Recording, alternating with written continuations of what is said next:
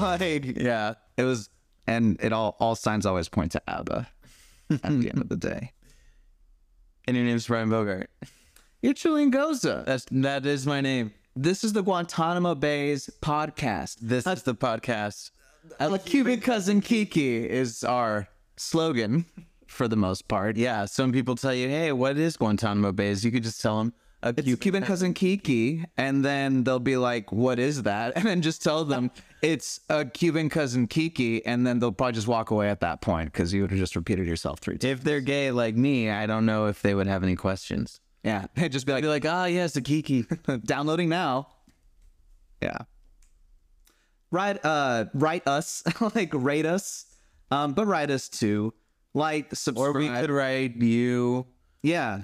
We could write each other. Drop your address. Let's be pen pals. Oh, right. Yeah. Yeah. Follow us on Instagram at Guantanamo Bay's Pod. And we got some news from the island nation of Cuba, which is, That's what we've really leaned into here. yeah. Yeah. Because we're both Cuban. We are. Peasants having a Kiki.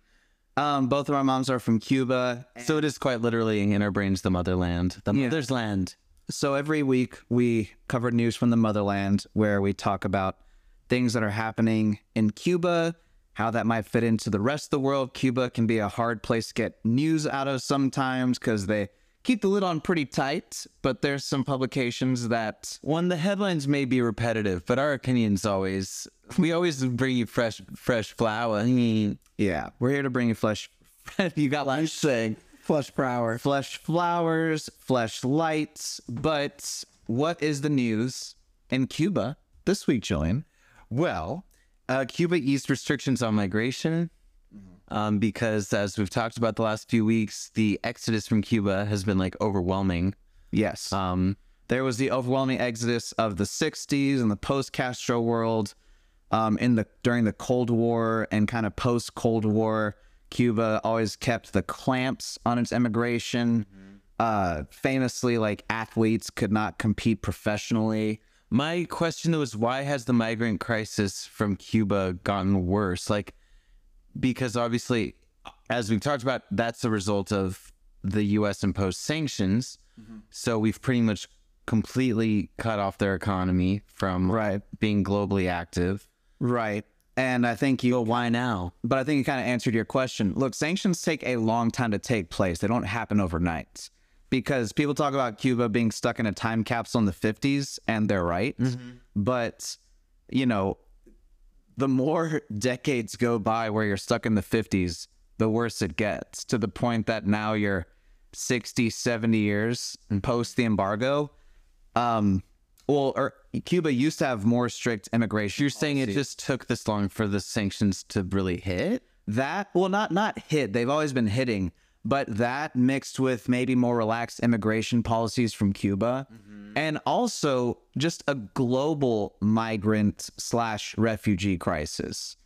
Post-COVID especially COVID has already done so much to hollow out the infrastructure of many nations globally. Yeah. If you are a nation that's already limping along and then COVID just came and kneecapped you and your citizens are looking for the exit, this is like their time to do it. Accelerated it. Yeah, sure. COVID and everything. COVID accelerated a lot of things. Right, because the supply chain was like totally disrupted. And Yeah, continues to be. yeah, that's scary shit, man. There's also a global decoupling as this. Yeah, like, The world is consciously uncoupling. Yeah, you could say that. We're entering a new Cold War. Wait, what does that mean? Global decoupling, or what you call it? A global decoupling, the way that the U.S. and Russia were never like heavily involved in each other's trade. They were, but not to the extent that like Russia was involved with Europe and a lot of the Middle East. Right. Now it's a lot less global in a lot of ways. There's an Are limited. There's an anti-globalist trend happening now. And the U.S. is decoupling from China and essentially scaling back all business operations there because they kind of made their stance pretty clear. But now China's starting to walk back its relationship with Russia. So there's this whole new world order. world order that's shaping, and we still don't know what the results of it are going to be. But Cuba is, I know, and where does Cuba fall into all that? in kind of no man's land. Yeah. Yeah. Because if they're, you know, if you're saying is Cuba more east or west, you'd have to say like more east leaning, certainly just in terms of its economic system, and, you know, it broke to communism.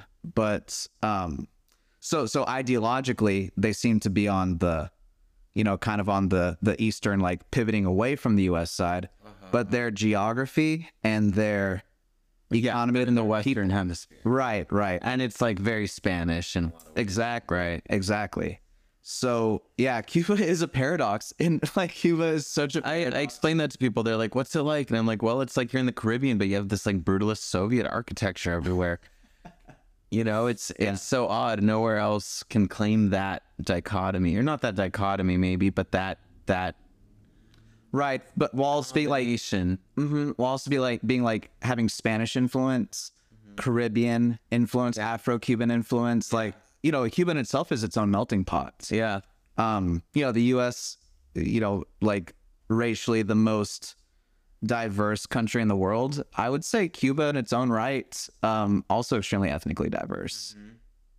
And ethnically ambiguous in a lot of ways. Yeah, you could say like you could meet a Cuban and not know where the fuck they were coming from, and you could make a lot of guesses and your mind wouldn't go to Cuba. But as soon as they would tell you that they're Cuban, you'd be like, oh, that makes sense. Yeah. I mean, I'm not about to like, you know, guess like people. And you're Dominican next. Yeah. Venezuelan, obvi. But the foreign ministry said that passports would be valid for 10 years instead of 6 for Cubans over 16 years of age. So, as you mentioned earlier, they're kind of doing everything they can just to ensure that they still have citizens, even if the citizens are not living there at present. Well, Cuba's also had extremely strict immigration policies historically. Those have become relaxed. And so now, credit to them, they're just trying to make it more appealing to still be a Cuban citizen. Yeah. Because it's been a really raw deal for most of their citizens. What would be your approach if you ran the Cuban government? I think this current iteration, you never know what's happening behind closed doors. What I see, though, and I don't want to be fooled the way that American journalists were fooled in the 50s when they were reporting and talking about how awesome Castro was and everything like that. But I am kind of impressed with, like, I always talk about leadership and the presidency being a baton race. And, like, whoever got the baton from the Castros, you know, Fidel and then Raul, like, they were always facing an uphill battle. Yeah. Fidel did not leave Cuba better than he found it. And I will say, even though the immigration crisis is terrible, the global situation is really bad, and they're trying to figure their shit out, they do seem to be, I said this in a couple episodes ago, but kind of in their, fuck it, let's just do what people actually want kind of phase, and let's make it appealing to be a Cuban citizen so people could stay here. Cool. Yeah. So I guess at face value, I like it. It kind of reminds me of like when you get a new job at like a tech company and they're like, we have kindergarten, we have a hair salon, and you're like, this is awesome. Ping pong table? And it's like, oh, they don't want me to leave. Yeah, exactly. They want me to sleep at my desk. Yeah. Yeah. No, so he was giving me a little bit of that energy where I'm like, sure. A little technocratic, work hard, play hard kind of culture. Yeah. That's so funny. Yeah. You try to like clock out for the day, like, oh, we're going to the bar downstairs. You got to join us. Which, like, listen, I wouldn't be down for the tech culture to consume Cuba, but if it meant really restoring some of those gorgeous old buildings, not to make a giant blanket statement there, but I know, like, I'm sure many Cuban citizens were like, por favor, bring the tech industry to Cuba. Oye, Google. Yeah. Ven aquí, Google. I thought you were just going to take your shirt off for a second. No, I was wearing this very thick mohair cardigan, which is not our gay item of the week, by the way. I'm kind of shocked. You always have at least several gay items of the week. Yes. And at any. Yeah. What's your takeaway from this? You kind of asked me my take. What do you think? Just at face value about this and maybe the direction. I mean, I don't want Cuba to have a shrinking population. I want it to be thriving and healthy with you know, young people that are gainfully employed. And so, yeah. But again, I know you were like, well, Castro fucked it up, but I would be curious to see if I could just peek through into a little parallel universe keyhole, what Cuba would look like without the sanctions, but with the Castro reign. Like, what does that look like? You know, because like Russia post the collapse of the Soviet Union, like, yeah, that shit was bleak, but they got it together in ways. Russia did. Right. So I'm just curious, maybe. But even then, the Soviet Union, like Cuba would have still had a good 30 years to build themselves back up if it weren't for these like really terrible sanctions. If they were allowed to trade with the U.S. Yeah, and our allies. Right. And they did, you know, I mean, they motherfuckers would have IKEA, Brian. Right. But they did know what would happen if they broke away from the U.S. Yeah, that's not like to make. They knew it was a gamble. Yeah, it was. And they thought that the Soviets were better equipped to help them, which turned out to not be true. And even though we could say that Russia post the Soviet collapse seemed to be getting it kind of together, clearly looking at the state they're in right now, that wasn't true. That was a Potemkin village that they propped up. Yeah. So even then, because if the CCP was able to bridge the gap with Nixon while still saying they were communists, then like, why couldn't Cuba? Right. And I think part of it is Cuba's proximity to the U.S. and the threat that they might always harbor Soviet weapons. Yeah. Which there was an issue that it was called the Cuban Missile Crisis. So that threat did happen. So then, well, going back to the CCP in the 70s, like, did they have to make concessions to then be in our good graces? Or was it just money? Was it just trade deals? It was just trade deals. Yeah, I mean, there's the famous, like, ping pong diplomacy situation. Did you hear about that? Like, no. Yeah. You're smiling because you know I'm going to have issue with the fact you just said ping pong diplomacy. It was, I mean, that's what it was called because, this was like a Kissinger move or something. And I don't. This is not a household that stands Kissinger, to be honest. I get both of us. I get that, but yeah, but you know, I don't want to botch the story, but long story short is Nixon and Kissinger kind of leveraged the soft power of the Olympics, and you know, these Chinese and American table tennis players' relationships to kind of soften, discourse between the U.S. and China.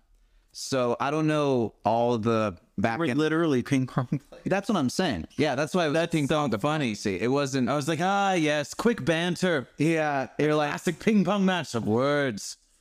And you're like, Brian, you cannot say that when talking about the Chinese. I'm sorry. I was like, no, Julian, I promise this isn't just don't replace your L's with your R's and you'll be fine. Yeah, it was ping pong diplomacy. Okay. And and that was a big part of this is a diplomacy. You and me? Yeah, a diplomacy. Yeah, I'm just pitching titles for this episode. And so there were some Congress people last week. Oh, is this a new news from the motherland? Yeah, this is our next item that actually dovetails really nicely with the migrant. Lay it on us. And this does coincide. This also dovetails with the overall positive direction I feel about some of the latest Cuban policies right now. Yes. Making it appealing for their citizens to be Cuban. So what is this? And clearly wanting to play the game. Right. You know, and so in response to that, the Washington consensus supporting those sanctions on not just Cuba, but also Venezuela is breaking. Yes. Obviously, mostly within the Democratic Party. Surprise. What's interesting is this article went out of its way, even though this is Jacobin, which is like a democratic socialist outlet. They were like, the Squad did not sign off on it. I was like, well, shit. Wait, the Squad as in the people? Ilhan Omar, Summer Lee, and Ayanna Pressley. Oh, the Squad. Yeah. All right. That's like such a like 2021 kind of thing too, that I'm like, oh, the Squad. Right. I don't remember. Even older than that. Yeah, it's like the band getting back together. Yeah, well, I guess they officially became the Squad, but I feel like they're really making headlines around that. But it's just weird that they wouldn't co-sign this letter, not to make it about them, because it's not, but... Okay, and who... So it's Ilhan Omar, AOC... She wasn't even mentioned in this article, so maybe AOC signed off on it. Maybe. But also, it's like, I don't know. I feel like the squad doesn't have to do everything people want them to do. It's like people have their own reasons for doing, you know. Yeah. Maybe That's Elon like, why did the article even have to mention that? just because they're like, we thought we liked these people. Yeah, oh, you think so? I thought it was more like, we know you're wondering, and so this is where the squad stands on it. But the letter called the sanctions a critical contributing factor in the current increase in migration, which, like, duh. Yeah. Duh. They have been for about 70 years. Yeah, honestly. And it was organized by 2 representatives of border states, Veronica Escobar from Texas and Raul Grijalva. That's cool. Arizona. I wonder, I mean, I think I know pretty clearly just knowing it, but Ted Cruz is Cuban. Yeah, well, that's a bad Guantanamo Bay. He's a very bad. He's a bad, naughty, bad Guantanamo Bay Ted Cruz. You think about you and Jeff Bezos sit in your corner. Think about what and Marco Rubio and shame on you. And sometimes Camila Cabello, depending on my mood. Even though one of these is not like the other. What's your deal with her? I don't know. Yeah. Well, we don't have to get into it. No, but like the whole Shawn Mendes thing. What is the Shawn Mendes thing, though? Well, she was dating Shawn Mendes, right. And it was just like. Just drew so much ire from the internet because they were like, dude, like he's gay and now you probably are too. Hold on. But that's all like up. Like I'm not here to out Shawn Mendes or even speculate. Well, we weren't literally just doing that. We weren't, but that's what we're doing now. Oh no. But no, I'm curious. I just want can you have a little Queenie moment for me, please? And just tell me what is the Camila Shawn Mendes like? Why are people so certain? It's just one of those couples that makes no sense. Don't make a lick of sense. It don't make a lick of sense. And I've seen, I don't know. You have a good, but God bless them both, right? Yeah. I thought I did, but like some stuff flies over my head. My friend once brought them up to me, and he retold this story recently when I saw him because he was so tickled by my response. But I go, the internet hates them. That was like my hot take. Like that, the tea was how much the internet hates this couple. Like that's its own story. Yeah. So like, what'd you do today? Oh, nothing. You know, the internet hates Shawn Mendes and Camila Cabello. So otherwise, it's pretty good. It's unfair to group her with Marco and Teddy and no, like you said, that things.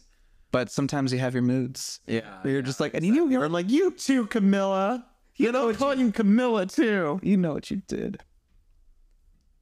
And Queen Consort, you are not Camila Cabello. Who is Queen Consort? Camilla. The Queen Consort of the UK. Okay, that Camilla Parker Bowles. Yeah, right, Parker Bowles. Right. Parker Bowles. But I thought like when you said that Camila Cabello's not Queen Consort, I was like, oh, he has some other pop icon in his mind. Oh, that is Queen Consort. Well, it'd probably be Beyonce. That was where my head went to. Duh. Yeah. She is Queen after. She is Queen B. Yeah. Even though we dubbed Charlize Theron Queen of South Africa last episode. That's true. Yeah. Every episode gets a king and a queen, but mostly queens. That's very democratic of you. Yeah. It's weirdly monarchically democratic of you. Everyone gets to be king, but just for a year. It's like, wow, the U.S. is doing great. Fly. So we're down for these sanctions to be lifted. We love identifying with the political party that's putting this forward, you know. Forward-thinking legislation. Not even legislation yet, but potential legislation. There are just stirrings of a dance. Yes, if I may be so bold. The courtship has started in a way. Yeah. There's at least the Colin Firth character of it all has just arrived to the dance. Right. You know what I mean? I know. And he's like a little nervous, He's a little nervous. Yeah. And I think Colin Firth is Cuba. Don't you think? And the U.S. is like the Jane Austen protagonist. Okay, I was like Jane Austen protagonist. Or we're the like Venezuelan woman who doesn't speak English that he falls in love with in Love Actually. Okay. Yeah. This is and the whole family is just like, you know, telling Colin Firth like, go find her, run to her, you know, propose to her and all that. That's cute. Yeah, so that could be that. Or if you want to draw a more animalistic comparison, okay, the Chingon has maybe started to strut around. You know, the rooster has started to peacock around and maybe, you know, see if any of the hens are picking up what it's putting down. I guess, but Cuba right now doesn't have much to peacock. No, but they will never not peacock. No matter It's what, how we're wired. it's how we're wired. We're fucking peacocks. Even though I'm wearing a blue V-neck shirt right now, it's actually like a coral lapel, like with big lapels and a gold chain. And you have like a little chest hair coming out. Yeah. Cubans, no matter how little they have, will always strut like they're the hottest shit ever. And that's one of my favorite qualities. We rub up right up on that edge. Yeah, we do. I did have a photographer talk to me recently for my job, and he had shot Cuba. And, it was like the sweetest thing I'd heard about the island recently. But he was like, you know what I love about Cuba is that, like, for how little everyone has, and they'll always preface it with that. Anytime someone talks about visiting Cuba, they'll always talk about, like, how poor everyone is and how much that sucks. But he's like, as impoverished as they all, there's always a smile on their face. Yeah. And he's like, there's always a glow. I was once like reprimanded in my Marxist class. Like it was literally like a course on Marxism. Because I was like, you can't deny though, like people in favelas and stuff are just happy. Like I was like, oh my god, like because there is a myth around that. Yeah, Poor folk are just like more naturally happy, like singing in steerage, playing the violin. Yeah. And like, yeah, that's like more. Everywhere you go, you'll see happy people and sad people if it's populated. Yeah, I think you're more thinking of the movie Titanic with like happy poor people in the underbelly of the ship. Honestly, yeah, I think that there's a mythos of like the happy impoverished, the noble savage, even though I know that pertains more specifically to like, African representation, but the noble savage. the noble savage. I had not heard that like trope. Yeah, the noble savage. What is that like trope? No, go ahead. But Probably like Uncle Tom. Oh, I see. Yeah.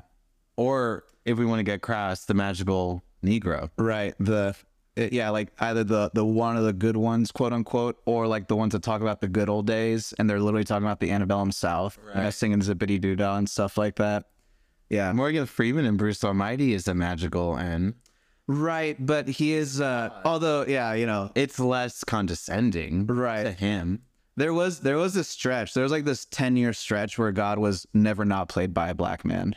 And it was like it became, I feel like it's very trendy now if you cast God as like a white guy with a beard, because like no one will see it coming. You know what I mean? Yeah, well, I mean, they've just gotten rid of depictions of God altogether. They have, because I think we're just like less overtly like organizationally religious. Yeah, we're a pretty secular society. The way we view faith has changed a lot in the last 20 years. Yeah. Which is when Bruce Almighty came out. Yeah. I'm on a date with that movie. Like I took a date. Oh, nice. Yeah. Tutu, my grandma, was my chaperone. Oh, that's cute. And she loved it because it was about God. I bet she's like, good. Yeah, exactly. You can't be copping a feel while you watch Morgan Freeman pontificate on the history of the universe. Oh, but how I tried. I tried. It was really risky, but I put my arm around my girlfriend, and Tutu was a few seats away. Not Rose behind me. Yeah, I think she was same row. That's merciful. Like in the back of the theater. Yeah. Just put my arm around her, and I was like, this is a big risk. Like you're going for the biscuit Bogart. All for the biscuit Bogart. Yeah. So that's what your inner monologue sounds like, huh? In 6th grade, yeah. Bro dog. Going for the biscuit, bro. It's like, try to not affirm every stereotype that is straight man inspire in my brain. Like, no, 6th grade, Brian's inner monologue was probably just like, oh shit, oh fuck, oh geez, I'm moving. Oh, how close is it to the boob? I don't want it too close, but I don't want it too far away. I want to seem funny, chill. I was like, for me, it was like, I wonder if that door will lock.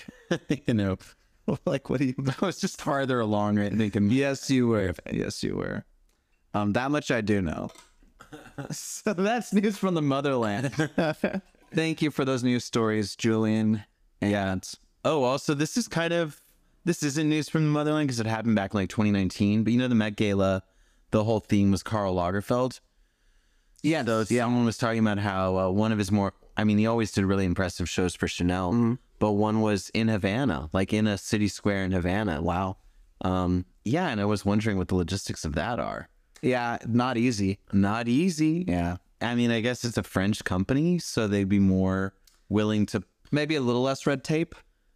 But staging anything, getting through any of the Cuban red tape is always going to be a challenge, especially if you're going to be like potentially espousing theoretically Western values and fashion and culture. Yeah, that tweed jacket has an agenda. Yeah, exactly. And it's an agenda that wants you to have a tech job, Certainly was trying to get me to have a tech job. But of course, But I shall find it vintage, Brian. also artists fetishize like the communistic aesthetic and lifestyle.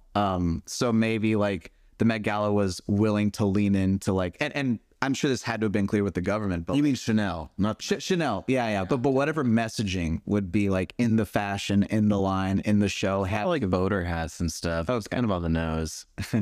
Like cool, like a disheveled button down. Here I am being like, and the political statement Chanel was making, like, it was just hats. Oh, there was like clearly like Cuban aesthetic. Yeah. But you got it. Maybe Western romance, you know, idealizing Cuban. Okay, so you feel like there was a dash of Western. Well, how could there not be? Karl Lagerfeld is not from Cuba. Yeah. No, it is. He's from Germany. Right. Which is like not a spiritual. Well, Germany does have a foot in both territories. Well, that's cool. Thank you for that news from the motherland. Thank you for that news. Well, actually, you didn't bring it. I didn't bring Jack Diddley, but I'm about to. So since I just threatened to bring Jack Diddley to the table, do I go ahead and... Yeah, I haven't spoken to Jack. I don't know. How is he? He's good. Mr. Diddley. Yes, his Diddleys are recovering. I don't need to know that. He loved when I would play with his Diddleys. Yeah, you're the one who put him there in the first place. You're the reason why they need recovering. So just be sensitive to that. But him so good. Okay, Julian.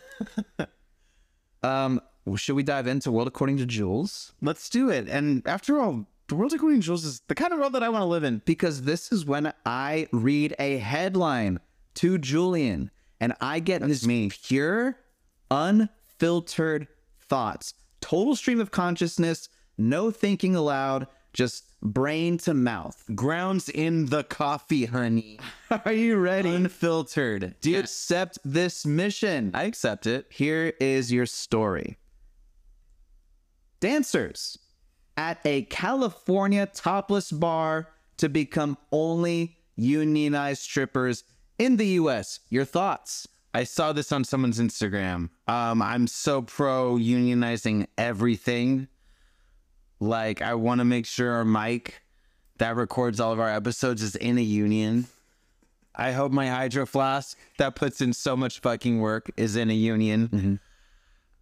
But I'm reluctant around collective bargaining because right now I don't have any money. Mm-hmm. But I love getting screeners from SAG. Mm-hmm. So if you got a cool 200 laid around so I can keep getting those screeners. And strippers are great, you know? Yeah.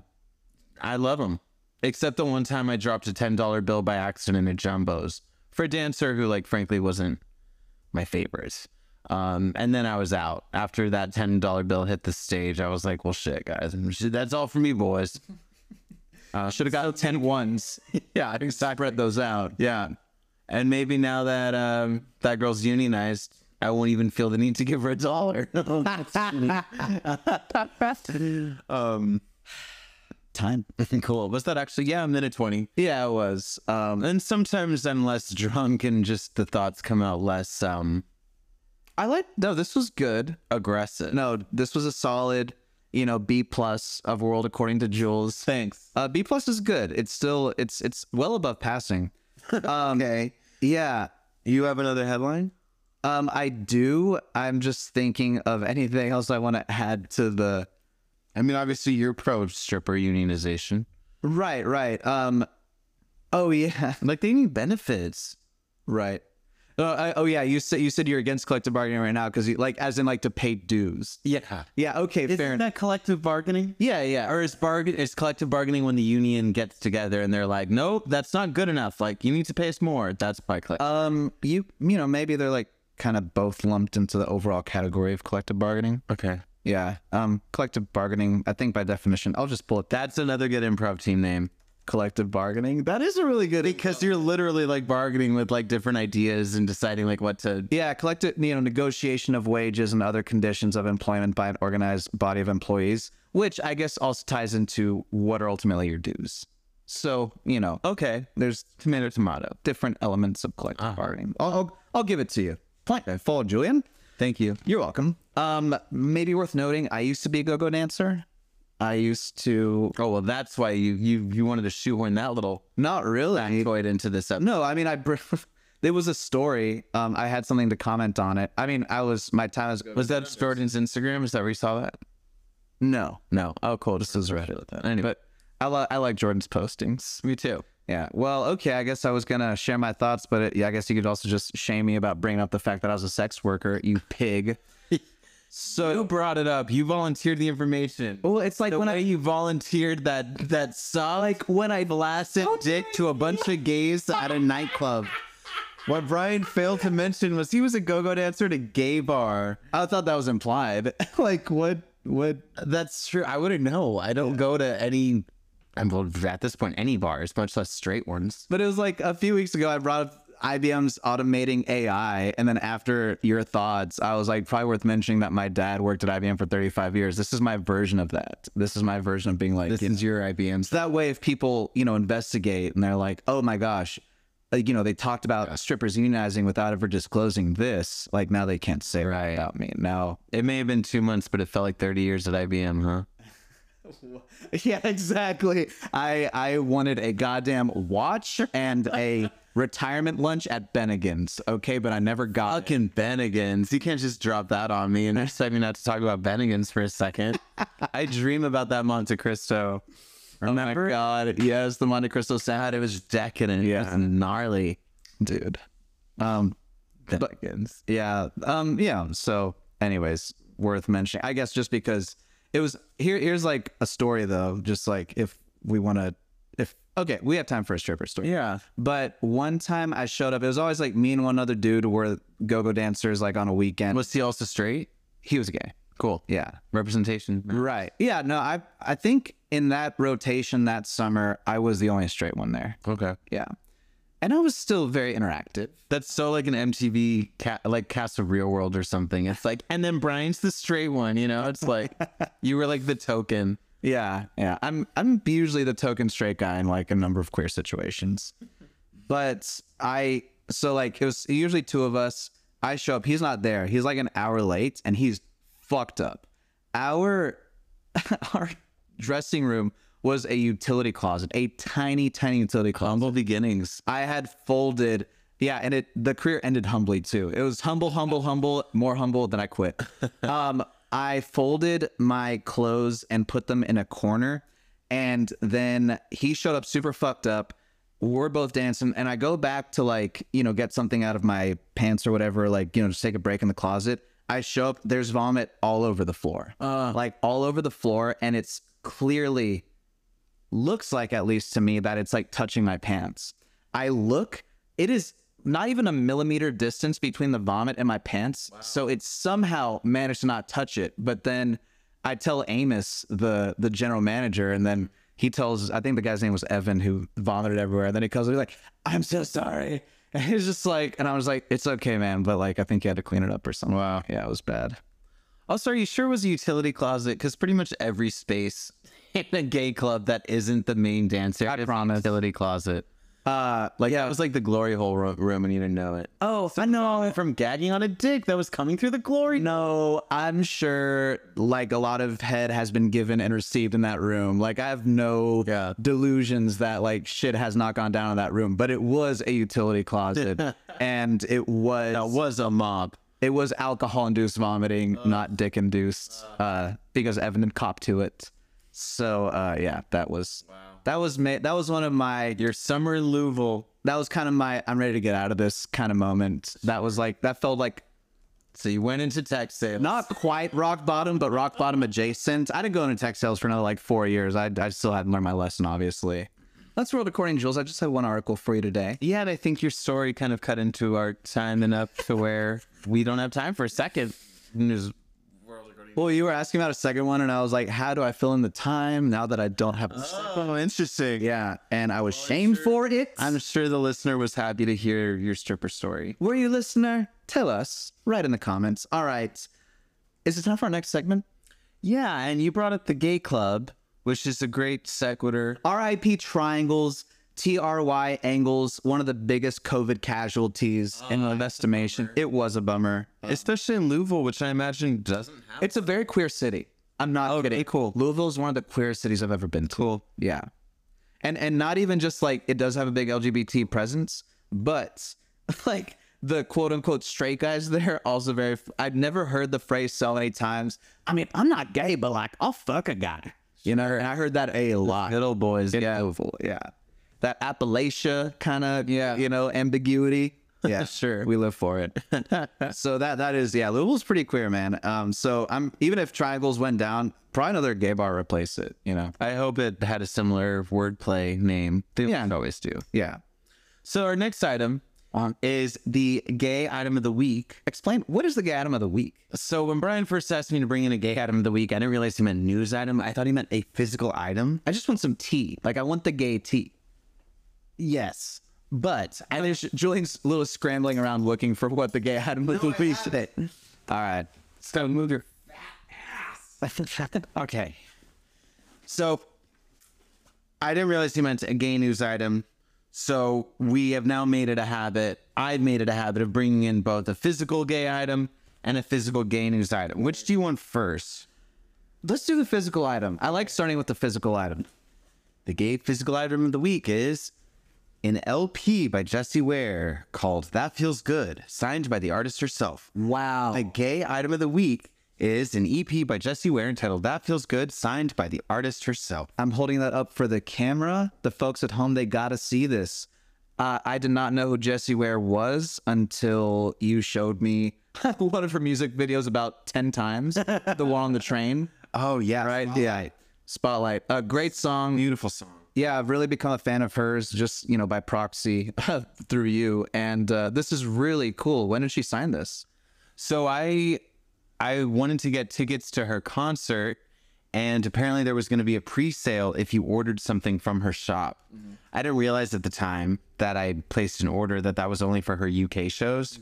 Mm-hmm. But I still got this amazing vinyl that was signed by her from her website. And that's worth the price right there.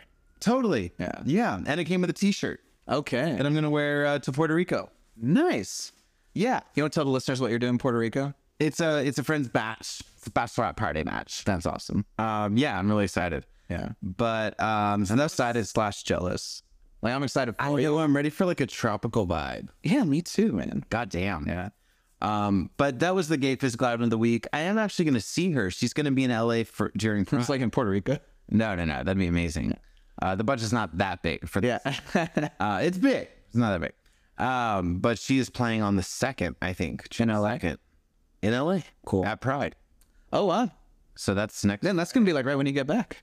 Yeah. Yeah. You got a busy couple weeks ahead. It's not this coming Friday. It's the next Friday. And then she's playing again in October. So I'm seeing her twice. Oh, my God. And when she was last here, I saw her back to back both nights. Are the October tickets sold out? I don't think so. Okay. I might fuck around. Fuck around. It's at the Palladium, which is like a great space. Yeah, yeah. It's like an old ballroom. I don't know if I've been to the... It's cool. I've seen some fun shows there. Yeah, it'd be worth it just to check that out. And, you know, that'd just be a great show. Because I still don't know a lot of her catalog, but what I hear, I really like. Yeah, it's fun. I like when you go to a concert of someone who you're not too familiar with, and then they just like blow you away with like all this music that you hadn't heard of. Right. Yeah. Well, and I don't love this album as much as What's Your Pleasure, which is the one that has Spotlight. And she definitely has a theme with her album titles. What's Your Pleasure? And That Feels Good. Totally. Yeah. And it's part of this larger disco revival that I am all here for. Oh, yeah. Yeah. I'm all in on disco. Put in all my chips. Love it. Yeah. And like the strings and the piano, like it's such a lush, flamboyant, kind of ridiculous sound. Yeah. And it's joyful. Yeah. And I like joyful music. Yeah. Even though Lana is my go-to and it's quite morose or more melancholy. Yeah, I think both of those words kind of describe Lana. Yeah. Morose has more of a negative connotation. Well, I think morose has more of like a death adjacent connotation. Oh, but she does explore themes of death. Absolutely. Yeah. Yeah. And like the beauty of memory and how it's rooted in the fact that, you know, we gonna die. Yeah. Sullen and ill-tempered is morose. Yeah, is more morose. Yeah. See, I don't find her, I don't know. There's a sullenness. I get offensive about Lana though. Yeah, but I think she occasionally likes to project a little sullenness. Sure. Yeah. Yeah. And she's proud to. Yeah. Yeah. Whereas Jessie Ware in a way is kind of like the the stylistic anecdote. Oh my God. Might I, like this, I'm just like, Antidote. I'm taking a total stab here, but almost like the heir apparent to Don't Crucify Me, Blondie. Jessie Ware? Yeah. I could see that. Yeah. But she's brunetti. Well, it's not all about hair. No. But you know, Talking sonically, I could see it. yeah. She's more like a Tina Marie or like one of those older disco girls or like a Donna Summer. You know? Yeah. But yeah, totally. Yeah, I listened to it earlier. It sounds good on record. 1 foot in the Blondie camp, 1 foot the Donna Summer camp. Yeah. So that was the gay physical item. The gay news item of the week, Colton Underwood. Do you know him? Was he a Bachelor dude? Yes. And he was on The Bachelor and then came out, right? Yes. Okay. All right. I know a person. Go ahead. I know. I'm thrilled. Are you surprised that I knew who that was? No. Okay. Because like Bachelor's very like Texas. I feel like your interests are always like Texas. That is so limiting. No, well, I Like, of course, you know a guy named Colton Underwood. Like, you grew up with Colton. I know several Coltons. Yeah. I think it's kind of a sexy name. I don't know any. Or wait, do I? The Colton that I know best currently would have to be comedian Colton Dowling, who you would really like. Oh, cool. Yeah, and so he's an awesome. So shout out to Colton. I'll just because it's not a name you see a lot, so I'm like, he's the only Colton I know presently. That's a cool name. I've worked with Coltons. I went to school with Coltons. And I did learn about Colton Underwood in Texas when I was living with my buddy. Him and his girlfriend watched The Bachelor. And Colton was like one of the... What was he, the Bachelor? Or was he a contestant? Like but he was like one of the guys, and they were like talking about him a bunch. So that's how I really He was a contestant on Becca Kufrin's 2018 season of The Bachelor. Yeah. After a stint on the summer spinoff Bachelor in Paradise, Underwood led The Bachelor in 2019. But his virginity seemed to be... Yes, he was a virgin. Yes. He was also a former football prospect. Mm-hmm. Came out during a 2021 Good Morning America interview. So he's marrying a political strategist. Wow. Which... Jordan C. Brown in Napa Valley. For the last 3 days. For this was... Oh, they already got married. But it's just interesting that he'd marry a political strategist. There's something icky about that. Even though it's impressive, obviously. I'm like, ooh, like two powerful gay men. Is he still... Because I guess he was a virgin, you know, at the time for religious reasons. Oh, was he? I don't know. I never watched. I don't know. Yeah, I don't know. So I'm kind of like doing my like George Santos mapping from how do we get from here to there. Okay. And I'm just like, this is just total speculation. You mean how did we get from being on The Bachelor to marrying a political strategist? Right. Well, and just like that kind of crazy up and down life of like things aren't what they seem, or like, you know, like my story does not line up with maybe my past actions or something. Oh, like that. Yeah, he was like a struggling bartender in LA that then got on this show, right? Then put him in proximity with like a political strategist, right? And you know, which like, should not be hobnobbing with reality. Was a straight contestant twice, right? Only to come out like, and you know, your journey is your journey, and like I'm not gonna, but it's just like, if I'm just like the way that you kind of pull these strings to like make this happen, where now you're saying he's actually straight. No. I'm not saying that. And that this is all crafted so he could end up with a political advisor. My only curiosity. Underwood.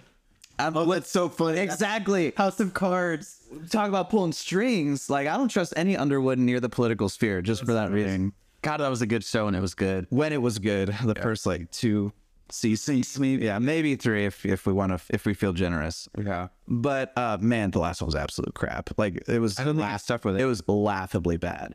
It's worth watching just to see how bad it came. That's how we talk about the Sex and the City reboot. I get that. And just like that, I'm like, holy shit. I might just put it on just to be like, what is the deal here? Because I've heard you pan it so much. I once called it to a friend a wonderful exercise in self-immolation. Yes. Which is just about the cuntiest thing I've ever said about anything. So, and I'm sorry, I was just asking. Okay. What?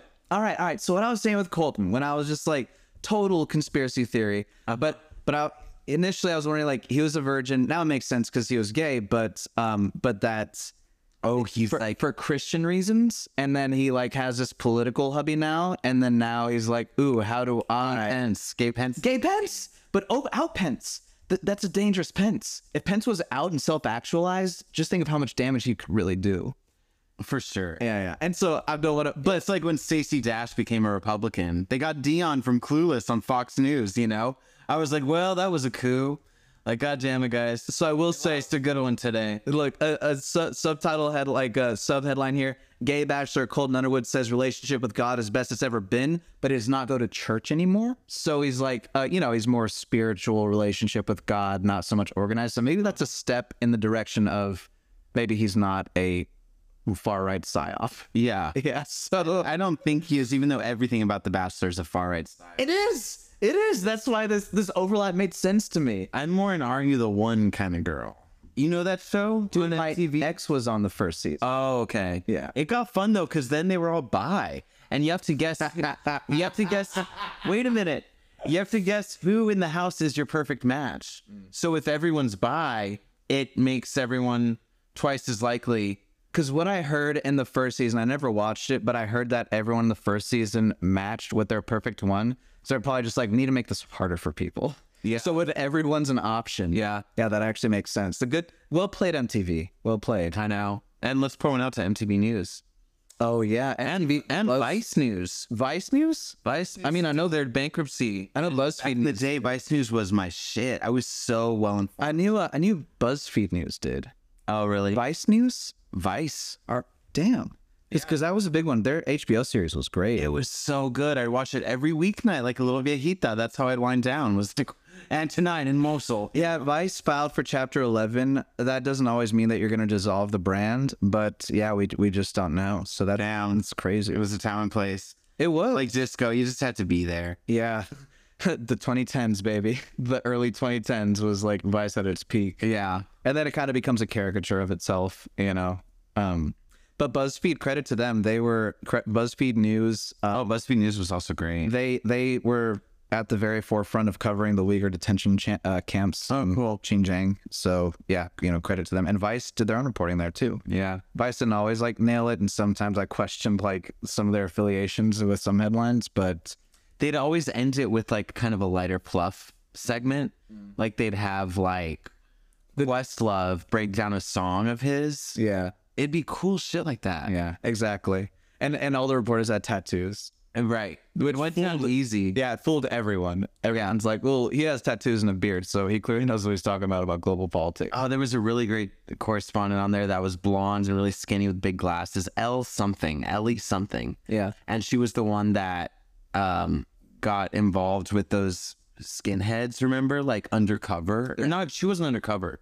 But they gave her incredible access, of course, she's this little blonde woman. Yeah. And, she was like asking hard-hitting questions to the skinheads. Oh, yeah. I saw that story. Yes, that was an amazing one. Yeah, she was cool. Now she's at CNN. Cool. Which aired the Clown Hall. Yeah. The club. My mom was like, maybe call Trump Stormy if you're looking for a nickname. Oh, my God. I'm like, Mom, I think you're just about out of like unsolicited advice tokens. Okay, like we are not calling Trump Stormy. But you know what?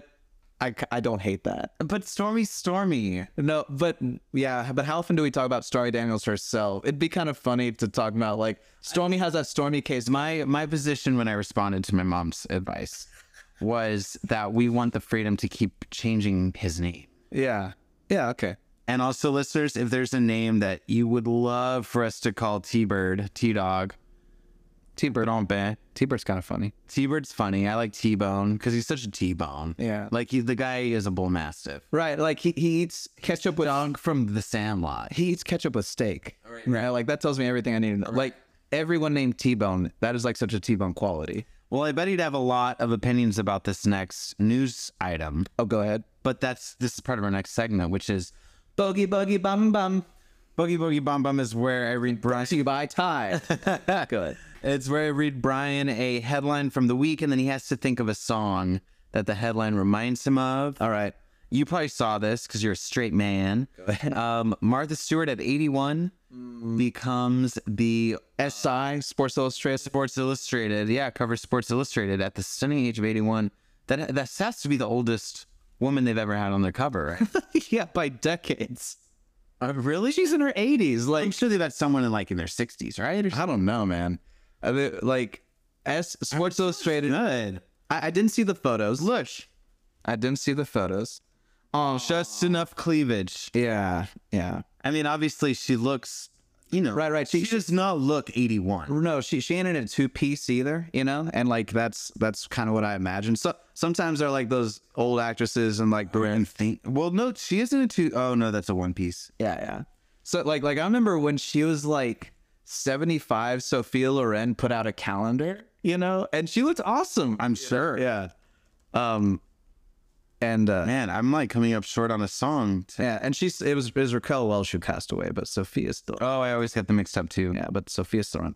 So I do know what song, like right off. Wow, I know exactly what song this is. It is, as many of my songs can be, from the producers.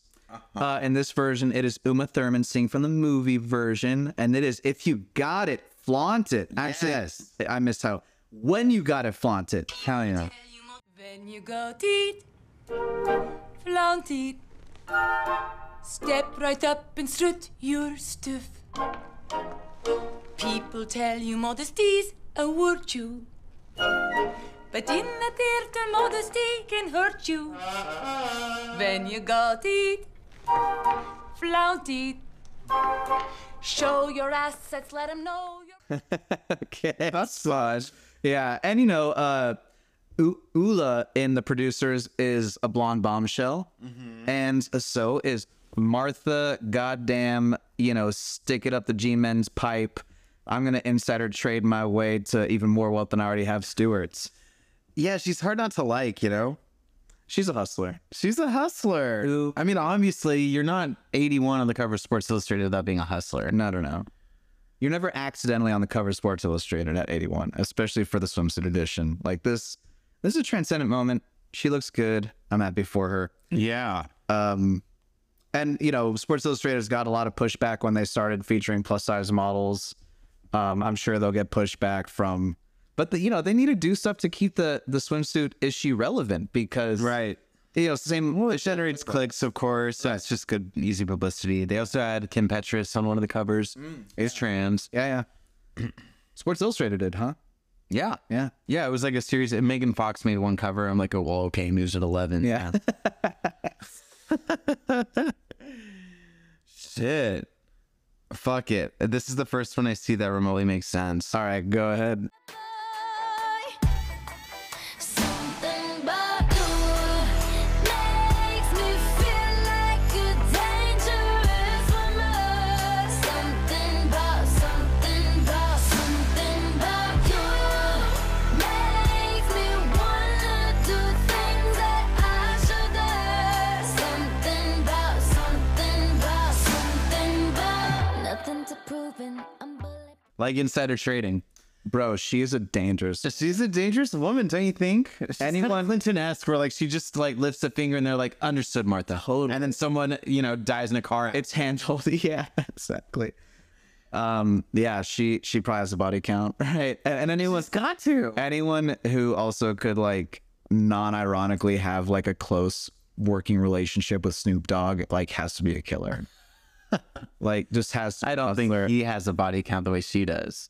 I mean, you know, he you know, he did some pretty like The mean streets of Long ratchet shit in the day. Sure. But I will say he has done everything he can to like give back. Like Snoop, I really admire. Me too. The dude, I watched the documentary on his football league. Yeah, okay, like we get it. But I watched the documentary on his football league. Cried. Like, throughout the whole thing. It's the sweetest fucking thing. So yeah, I'm a big Snoop Dogg proponent. Well, I can't wait to go home and watch the Anna Nicole Smith documentary that you just finished before I got in. I did. So in keeping with the theme of me always on my way to somewhere else when we're recording this, let's wrap it up. All right. Thank you guys so much for listening. Follow us on Instagram at Guantanamo Bay's Pod. My Instagram is at Brian.Bogart, BRIAN.BOGART. My Instagram handle is Jules, Julz, Goza, Goza. That's Julz, Goza. Yeah, follow us on Instagram, rate us 5 stars, like us, follow us. We love you guys so much. Tell other Guantanamo Bays as well to listen. Yeah, and we're going to have a lot of fun stuff for you guys in the coming weeks. So, the Guantanamo Bays podcast, I'm Brian Bogart. And I'm Julian Goza. Good night. Hasta luego.